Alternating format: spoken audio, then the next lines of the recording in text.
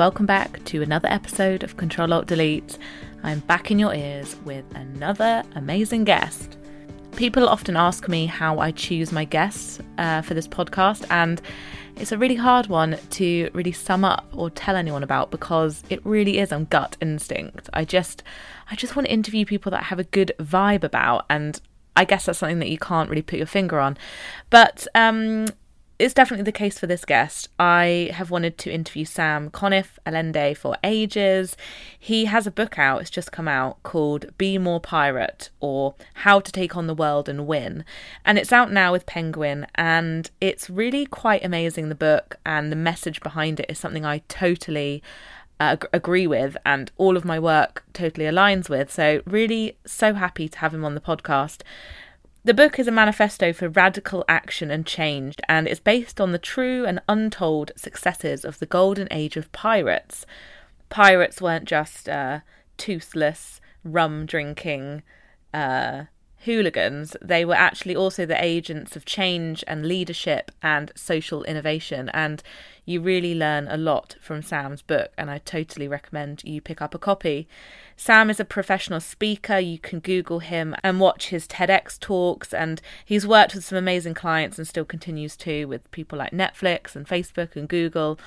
And he also is now on the board of Livity, having been such a massive part of founding Livity, which is a youth-led creative network, and it has helped thousands upon thousands of young people and has done incredible work. It's won so many awards. It's had awards from the Prime Minister, from the Queen, from Business Awards and the Beamer Awards. It's done so incredibly well, and Sam continues to be a big part of that. And his new book is a movement which I think we should all join. It's about rebellion, and it's about changing the rules, and it's about rewriting the rules. I hope you enjoy this episode. We talk a lot about instincts, success, how to quit your job, the fact that no one really knows what they're doing, and the fact that we're in a time of massive, massive change and what we can do, how we can take power into our own hands, really. So I hope you enjoy this episode. We recorded it at Penguin, and Sam's book is available now at all good bookshops and, of course, on Amazon and all your online portals. So here is the episode, and I hope you enjoy it. Here it is.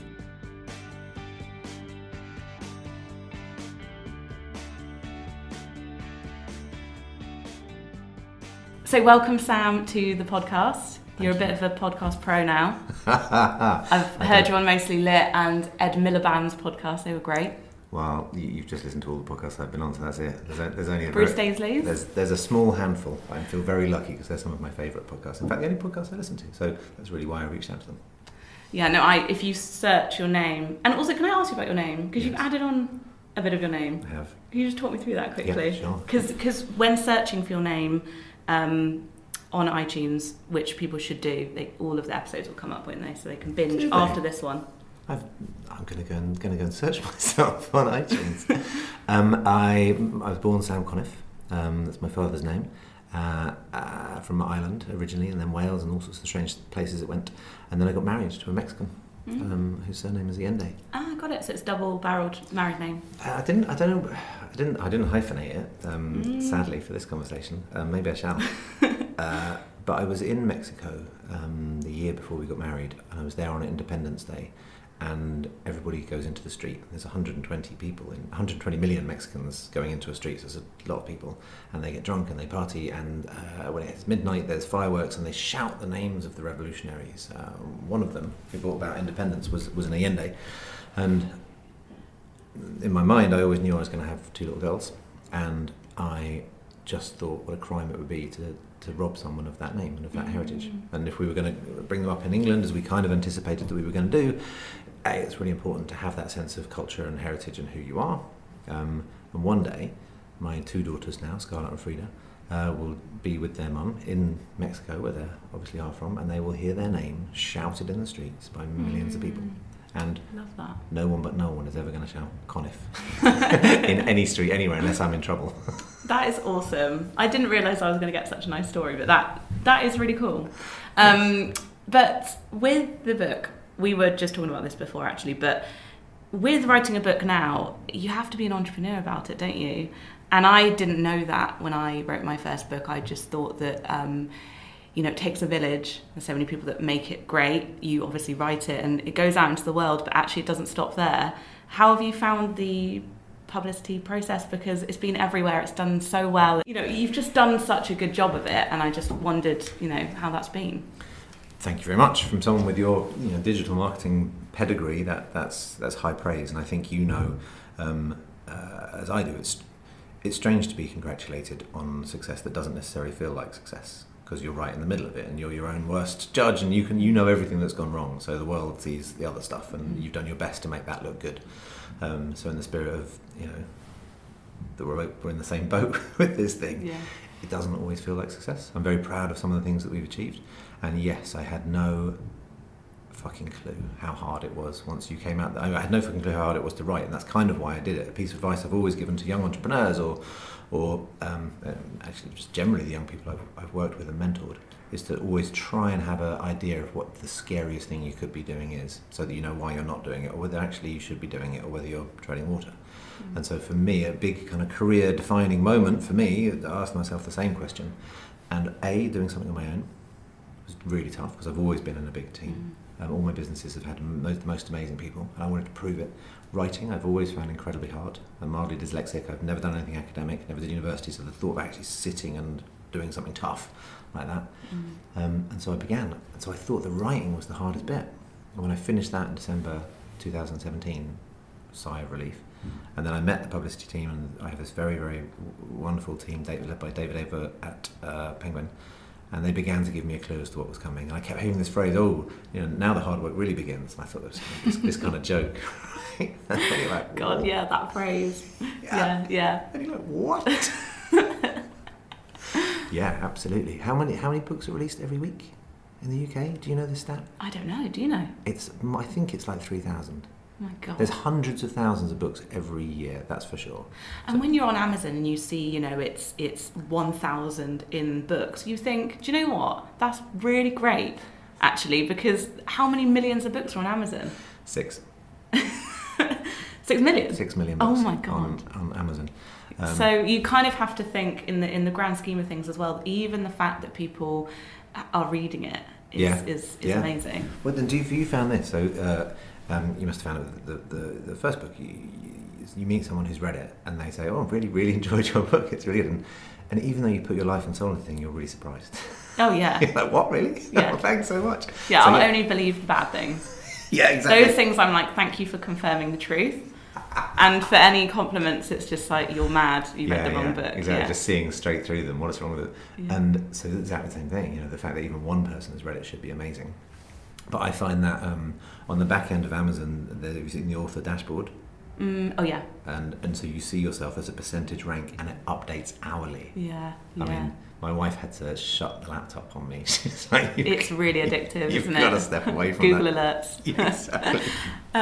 But I wanted to say that I actually read your piece on LinkedIn called Control Alt Delete, your career, and I really loved it. It was such an honest piece of writing about a massive change in your career and what success means, and also I think that was such a good move as well, because it was such a really lovely piece of writing that you're kind of like, well, I'm definitely going to pre-order the book then after reading that. But yeah, did it feel a bit vulnerable then that you had just sort of stepped away from something that you knew so well to go out on your own? And looking back, I think it was partly inspired by you, because I'd heard of the podcast probably in the year that I was researching the book. And so as I began that year, I did a day less every quarter of the business that I'd founded in 2001 when I was 23, and now I'm 40, and it's a really grown up business, and it's grown to hundreds of people in lots of different countries, and won lots of awards and helped millions of young people. And I knew it was time to move on, and for multiple reasons. And I had no idea how difficult that was going to be. It was like one of those things that's a surprise and then surprisingly unsurprising. Like the day I got my P45, I nearly wept. It was just such a strange thing to do. But how do you know if you're winning all these awards and you're loving your job and you're helping so many people? How do you know to leave? So one thing that kind of relates back to your whole narrative, I think, is a growing understanding of the power of instinct. So I think for a while in business and work, we've been talking about understanding the benefits of failing. And I think sometimes that's a bit of a surface level. I think people like to say it because it sounds cool or makes a good poster, but there's truth in it. But beneath that, there's the power, I think, of making things up, of instinctually knowing what the right thing to do is. But then usually we suppress that because we're looking for evidence or verification or someone who knows better than us. But I'm convinced more and more that it's one of the most powerful tools that we've got. And over time, if every single time you go through a difficult decision, you then check back in yourself, what did my gut tell me? And what was it I thought I should do? And was it right? Or did I know that, did I have a feeling that I ignored? And everybody knows that experience. I knew I shouldn't have done that, or I knew I was right. Just keep checking in every single time. And over the years, your instinct is number one, far and away the most professionally powerful tool you have. Yeah. So by this stage in my career, I've begun to trust it. And secondly, there was always this joke because the lifeblood of my organisation, Livity, has been incredible young people, teenagers and young adults. And we've helped them find fulfilling careers and all sorts of great things whilst they've fueled the creative work that Livity does. And I'd always joked that once I hit 40, I'd be too old to run a youth-led business. And when I was in my 20s, 40 seemed like it would never, ever happen. And then when it did, it was like, fuck. Although we're getting younger, aren't we? I know. Like 40-year-olds now are way cooler than they used to be, I would say. I mean, that's very harsh, but you know what I mean? Like, people stay so much younger now, probably because they're going to be working for so much longer. Well, I'm about to turn 42, so I can attest that people in their early 40s are definitely much cooler than any other previous generation of early 40-year-olds.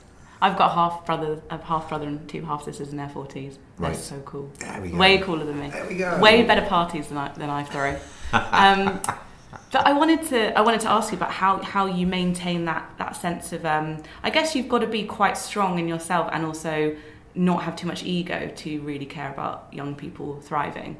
I was on a panel recently about mentoring, and there was someone on the panel that said something, and she was saying that she mentors people, but she gets really annoyed when they don't pay back the favour to her when she mentors them. And I just sat there thinking, that's not why I mentor. Yep. Not to be preachy, but Yep. you can't mentor someone and then hope that in 10 years they're going to give you a ring. You know, you're meant to just help.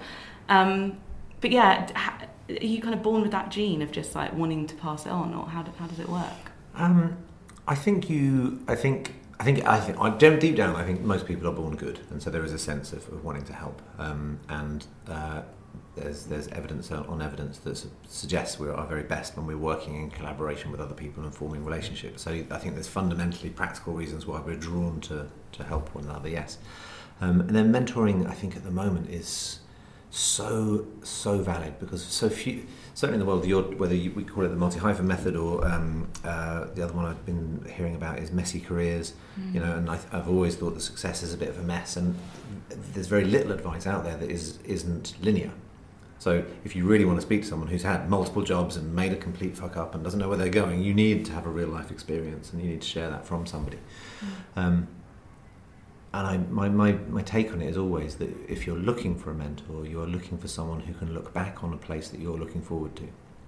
Because no one can join the dots going forward. We can only ever join the dots going back. Yes. So if you can Careers don't make sense until it's in hindsight. Yeah. Exactly. So if you can find someone who's got hindsight that looks a bit like what you want your foresight to be, then you might have a really useful conversation to be had. And the second thing is mentoring is always a mutual experience. Because for the person who's had that experience to then talk to their past self is a useful lesson, and it helps them inform the decisions that they go on to. So anyone going into a mentoring relationship thinking anything other than it's mutually beneficial is kind of in the wrong kilter, because it's, you know, you should be mutually grateful and there's mutual sharing, and both sides always walk away with as much learnt or gained as the other one. And if not, then there's probably something a little bit benevolent, and I think that's maybe a bit different.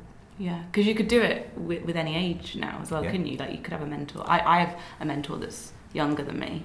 Yeah. Because they're just, I mean, young people are just the most inspiring when it comes to activism and stuff. But one of the biggest characteristics of your book and also your marketing campaign is rebellion. Yes. So Be More Pirate, your book, at the heart of it is all about rebellion, isn't it? It is, absolutely. And I had a question about rebellion because I don't know if you saw it, but Elon Musk revealed his top tips for getting ahead, and one of them was like, walk out of a meeting if you don't agree with the boss. And Yep. And I saw some tweets about it from people saying, if you're Elon Musk, you can leave the meeting, but what if you're the intern who's kind of trembling with fear because I didn't speak up in a meeting for about 2 years in my first job. And I just wondered, and it's not criticism, it's just like, how do you rebel when you have no confidence, or how do you get there? So I think there's I think it's a really good question, and I welcome it. I think that I started writing the book with pirates in mind because I've been in an entrepreneurial community and groups, and we all think that we're pirates and breaking the rules. And as when I was testing the material relentlessly over the course of last year, I realised that actually most people that I want to talk to aren't. They're in the Navy, they're in these big organisations, and they want to do things differently. Or outside of work, they're doing tons of stuff. Or in their daydreams, they're doing a multitude of things. And so it's very important that the book lands in that world. So the first part is knowing the rule that you want to break. Because it's not just wantonly any rule. And I had this unfortunate conversation with my daughter about pirates, and she's only 5, and she went to school and just started breaking the wrong rules, and she got in all sorts of trouble, and I was asked to speak to the teachers. She said, no, darling, no. It's the stupid rule, and everyone knows them. If you just cast your mind back over the week, the one where you go, you roll your eyes at it, you're doing it just because some arse has made it up, and how much of our lives are like that anyway? We have to make something up, and then before you know it, it's become the convention. So the stupid rule that we should challenge. And then the distinction of this age of pirates, and not just like any other anarcho-punk, biker rule breaker, they rewrote the rules. So what would you replace it with? Mm-hmm. So if the rule that annoys you is badly managed meetings run by people who don't let the junior people speak, then that's shit. That's a shit convention. Those people are arrogant, and they're not looking to the new talent. So it's a bad convention that needs rewriting. So what's your new rule? If your new rule is we have a policy around here, and meetings are only this time, and they only happen if there's a good chair and if everybody speaks and there's an agenda. Mm-hmm. Okay, so unless they follow the new rule, then we're walking out. So then to get over the fear factor is you need to have a crew. Mm-hmm. So the first stage is find the rule you want to break. The second stage is come up with a new rule, and the third stage is what takes this into mutiny.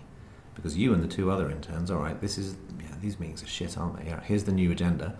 We'll circulate that. We'll leave that poster up on a few cupboard doors, and then we 3 will leave because they can't shoot us all. Mm. So the 3 of us are out, and then then it's a movement, even if it's a small movement. And that's how rules get written in the real world. We like to pretend. There's this kind of very thin line between how we want things to be and how they are, and we hope that all this stuff is kind of structured around us and has been made up by clever people, and it's good. But most of it's not. Most of it's just been made up on the fly, and then it's just stuck. So a smart new way of doing things that others then lean into will become a new convention. And that's why I call it professional rule breaking, because no one got hurt in that process. Suddenly the system has been upgraded. The smart young people who are in them being frustrated have suggested a better way of doing it. Deep breath, everyone starts doing it in the new way. And this is a good example because I've had it. So one of the, I've run this talk a lot as a workshop. I really needed to test for the same reasons that I was leaving Liberty feeling like I was a bit old. I also didn't want to be the patronising, we were laughing earlier on about me being the token middle-aged, middle-class white guy with this book to a young millennial generation about break the rules. And it's like, come on, Grandad. And I heard that a bit when I was researching it. So I've tested it again and again and again in workshopping it. And at the end of it, we talk about the rules you want to break and what we're going to do, and then I get the room to divide into mutinies, and they're going to do it together. And again, I've heard the meeting one, and again, I've seen groups of young people who are starting out in their careers form WhatsApp groups, like across different businesses, and they're holding each other to it. I've had such an amazing array of rebellions in all sorts of areas, but quite a lot of them in the workplace, because there are so many bad conventions that a generation coming through just cannot believe this is how we fucking work. Of course there's better ways of organising ourselves. Why on earth am I having to show up here at 9 o'clock in the morning? That's not the time I work on, or will do my best work. So, absolutely, this is a perfect moment when some professional rule breaking is required. Yes, and there's such an energy that comes with being young. I feel, I'm in my late 20s, but I feel like I'm getting a bit more tired of kind of, I do feel that my energy is slowly going, as in I can understand why people just think, I can't be bothered. I just want an easy life. I don't want to break the rules. I just want to go to work and whatever and go home. And I think you've got to keep that kind of alive, actually. That because I mean, in my book, I write about how, the 5-day working week was invented in the 1800s. Like, the way we work is ridiculous, actually. Yeah. But to say that people can fight that with, you can't change something like that. The biggest fear I have, looking out to a young generation, I would include you in that absolutely, is that you continue to believe that the way things are is the way things have to be. The way things are is not the way things have to be. You know this, and I'm sure everybody who's listened knows. Every single time you get to another level of kind of seniority or power in life, it's both refreshing and really worrying that the people in charge don't have any more of an idea than you. And it happens when you kind of get to the top of an education environment, or when your friends become teachers and you're like, but didn't you used to be the masters of the universe? Or like when someone gets senior in a business, how are you in charge of anything? Or someone starts a business, how did you do that? And I've done this throughout my career. You get to the board, and you're like, I wouldn't give any of you. I mean, who would you give a job in front bench politics? Across either one of those benches, none of them. I think that's why young people have more anxiety now, because they know that the grown-ups there isn't that trust anymore of kind of, you guys know what you're doing. They do not know what they're doing. There is no grand master plan. I've thought for years there must be like a cupboard of really smart people, and there is a lot of smart people around in politics and business, but there is no grand master plan. No one is coming to save us, and that's kind of where my sense of rebellion comes from. And this connects back to the pirates. The average age of pirates, Emma, was 28. So you are actually the perfect age. There's enough time before you to go, oh, wait a minute, I can do all of this. And you're just entering into that stage of adultness, of another layer of responsibility, financial burden, and everything else. And that's when they're like, fuck you, I am not going to sign up to this. And I think your generation faces exactly the same as theirs. The future has been missold to us. The majority of us can't afford a house. There is no, everything the previous generation had for free that they'd worked so hard and fought for is also not there. Plus, we've got this terrifying backdrop of like conflict, anxiety, and everything. If I was inheriting the world at this stage, I would want a bloody refund. And if you look around us, we're perpetuating this lie. The idea that we're continuously still selling stuff in a world that can't produce it or consume it. The advertising side of the world we're in should be a war crime. So of course a smart young person that can see all of this can look out at it and see it for what it is. And in that moment, with that energy and age and hopefully anger, you need to direct it. And that's why these guys stepped out of society and made up a new one. And that is what is so exciting about living in the world right now, is you can have a voice, you can do what you want, the old gatekeepers are gone. But then I'm kind of conflicted at the moment with this whole, like, anyone can start a podcast, anyone can get famous, anyone can get 1 million followers, anyone can be the president. It's like, I don't know where this ends and where it begins of being good and bad, but I think rebellion is such a strong word and what we need right now. I mean, I know it's a strong word, and it calls up images of burning cars and people in the streets, and I'm specifically choosing the word because I think it's that. I think that the moment of resistance that we've been through isn't enough. It hasn't got us where we needed to go, and I think there's still cases for resisting, of course, but it is rebellion. It's taking rules into your own hand. It's the accountability for the circumstances that we're in. It's recognition that the 4-yearly election cycles of a self-interested establishment cannot, no matter how well meant they are, they cannot represent it. I mean, another burning issue for your generation is rents in this crazy country. Rent and housing. 70% of our elected officials on one side of politics are landlords. Right? That's not to say they're all bad. They're not like Victorian landlords tweaking their moustaches, but they're generating an income because the rents are high in the housing situation. So how can they possibly? I mean, we're just entrenched in this way, and that'll be 4 years until you can vote for someone who's not that different from the ones that are there, and nothing will change. So that's bust. If it was your, I don't know, if our phones were served up to us in a way that was as dysfunctional as our society, there would be uproar, right? It would be off. So this bit is just not working. So we need to go and choose something else. It's not available. It's not on offer. So what do? You have to go and make it yourself. Yeah.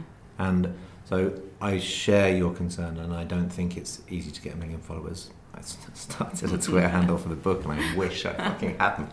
Grinding my way to my 400 follower. But you can write your own rules. You are in control of a degree of your destiny. You know, whether that's your front door or your street or your community, or it's much, much bigger. That sense of breaking a rule and feeling the power that the world doesn't stop and you don't die, you know, and then the accountability of saying, this is a better way of doing it, and then two people going with you. That's actually what real power is. You know, this notion of leadership, people talk about it a lot as if it's a badge or something you win. And real leadership is within you. It's the decision to get fucking out of the house. It's the decision that you're gonna do something. It's got nothing to do with, you know, the plaudits that come with it. You know it when you feel it. It's really interesting, that idea of kind of what success actually means. I suppose it's just it's a personal thing to everyone. Yeah. But with this job, because and this is kind of a personal question, I guess, of me just being nosy, but when you love your job or you are really kind of married to what you're doing, obviously we were just talking about how you can't really step away from how the book is doing or what's going on, and how do you maintain motivation, but also, you know, you've been doing this for a while now, and you've still got so much energy. Like, how do you maintain that energy? How do you not burn out and give up? Because it's really inspiring that you're still like doing so much good work. If I tell you the truth, will you tell me the same for you? Because you're right in the eye of the storm. You're 2 weeks away from yours coming out. Yeah, and I'm hanging by a thread. I don't. Sometimes it's an act. Last night I fucking nearly fell off. I was just exhausted, and I wound up my wife. I've got a small child, two small children, Scarlett who's 5 and Frida who's 5 months, and you know, it's so hard switching off something like this in your brain and then being present. And I think my wife's been incredibly supportive, but you know, she's dealing with her side of the bargain. We're trying to divide all of this stuff up. We've made a really clear plan as we came into it, but someone said to me, actually, they saw my face yesterday. They said, "Did you know that the first 6 months of your second child is the hardest part of your entire life?" Wow, yeah, that's a big change from 1 to 2. Yeah, big change from 1 to 2. And Frida was born the same week that my deadline for this book, which was the same week I got the P45 from Liberty. So, and my wife is totally justified in telling me that, you know, I wasn't as present as I should have been in that moment. So I feel embarrassed. You know, what the fuck? Who are you? You know, where are your priorities? But actually, at this stage of our deal, you know, I'm trying to do the thing that's going to bring us money. That makes me anxious, because every single person publishing tells you, don't think you're going to make any money out of books. So then you're trying to work out, you know, this is my ego and all these things. And so yes, the success is driven by, you know, let's be really honest, is partly driven by ego. It's partly driven by survival. It's partly driven by this message that I totally believe in, that I've got, that's right for the world, that's come from this incredible amount of young people I've been lucky to work with. But, you know, we are who we are. And so at the end of what's been a difficult week in my house, everybody got sick last week. And so I missed a day on Monday because vomit bug tore through my family. So we're all knackered, and then we just fucking lost it with each other, as is normal life. So by yesterday, I had one day of like, oh my days, I'm not quite ready for it. And then I woke up this morning and the sun was shining. And I woke up a bit early, and Frida was awake, and so I had a half an hour with her, and I'm really genuinely looking forward to meeting you properly. I've been listening to you all week, and it was like, all right. So then you find the little things that then start picking you back up. I open my emails, which I try and do in select time frames. I'd had a new review sent to me by a young woman who's read the book, and she had such incredible things to say. It reminded me why I'm here and what we're doing this for. That's why those little moments of getting comments or emails or reviews are genuinely really important. You should tell people when you like their work. Yeah. And then I got Frida back to sleep. I was able to put her in the room, which meant I let my wife sleep, and then I snuck out of the house quietly, ready to go back to work. You know, ready to take it all on. So you need to know what those points of recharging yourself are. And I think there's a sort of big conversation around mental health, which is really important. But I think sometimes we lack and we talk about resilience, but there's some just really practical underlays which anybody can have in their life that help you more than anything to be proactive in protecting yourself against that. And you know, in these kind of intense moments, it's the hardest to really stick to everything you know that gives you that. And ultimately, I would say I am infinitely lucky, because my career has meant I've worked so closely with so many great young people who've gone on to do brilliant things. They have this knack of, when I'm at my lowest, they just show up.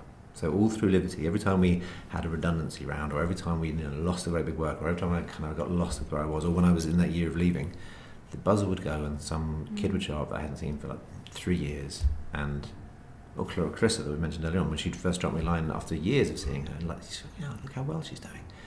And it would really bring you back up, and you would see, and I think this is something that we all try to look for in our work, but try to find ways of leaving yourself signs. And that's what that post was all about, control or delete, the things that I then went and found. And they've also done the same the other way. Every time I've started to smoke my own crack, or get too high on your own ideals, a young person has come back in and, give me cause to check myself. So that's probably what it all comes down to. I was very lucky to find a sense of real purpose in my profession, and I've stayed pretty committed to it. Somehow it's always found its way of coming back and giving me the energy I need.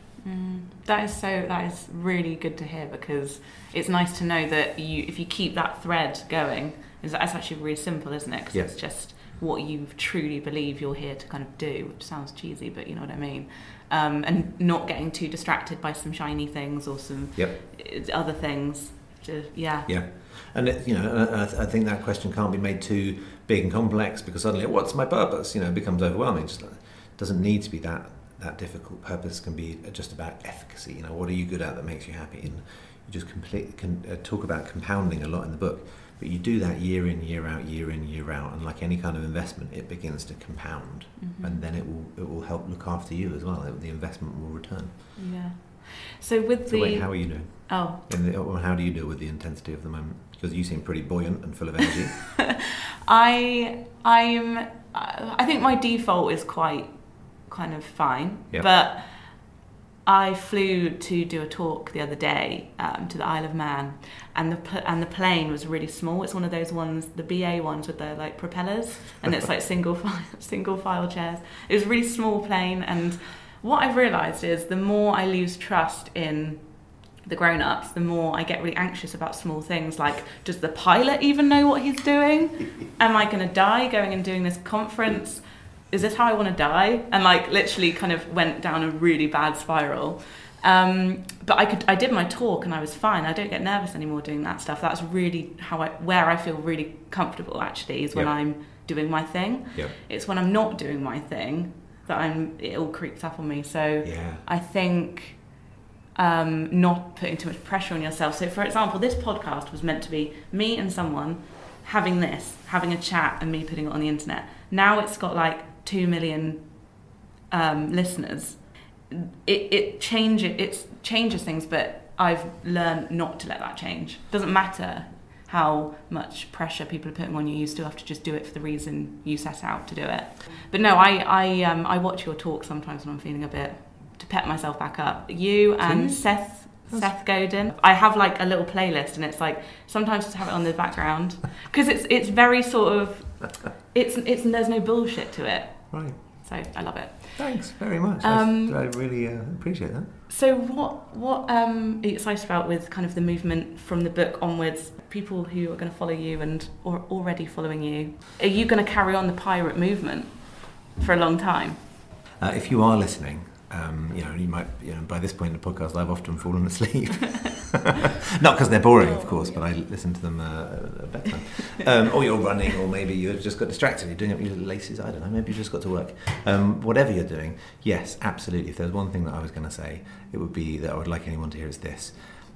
I did not have any idea what I was getting started with. This was a distraction project. It was a metaphor about pirates and change, and that being a cool thing for the generation that I love and admire, and I think has so much potential and so little opportunity afforded to them.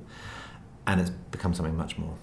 It is a manifesto for radical action and change that I believe you, Emma, and this generation absolutely need to look to, because nobody has your best interests at heart that has their hands on the levers of power. There is so much change that's required in the world. I have been all over the world. The Queen's Young Leaders, you mentioned earlier on, I helped set that project up. In every single Commonwealth country I went to, I found young people, whether they were rural or urban or middle class or not even in education, a sense of optimism and power and opportunity to create change, whether your world is a tiny small world or you're seeing the entire world and it's round.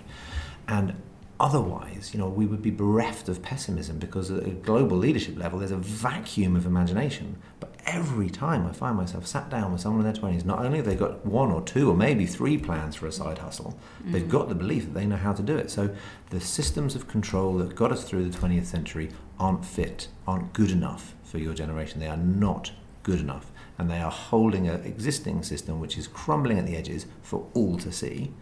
And do you want to sit around and waste a decade whilst that falls to pieces and then you guys inherit the power, or do you want to speed that up a little bit? So I say clearly, break some rules, discover your rule-breaking power, the strength that comes with it, the confidence it will give you.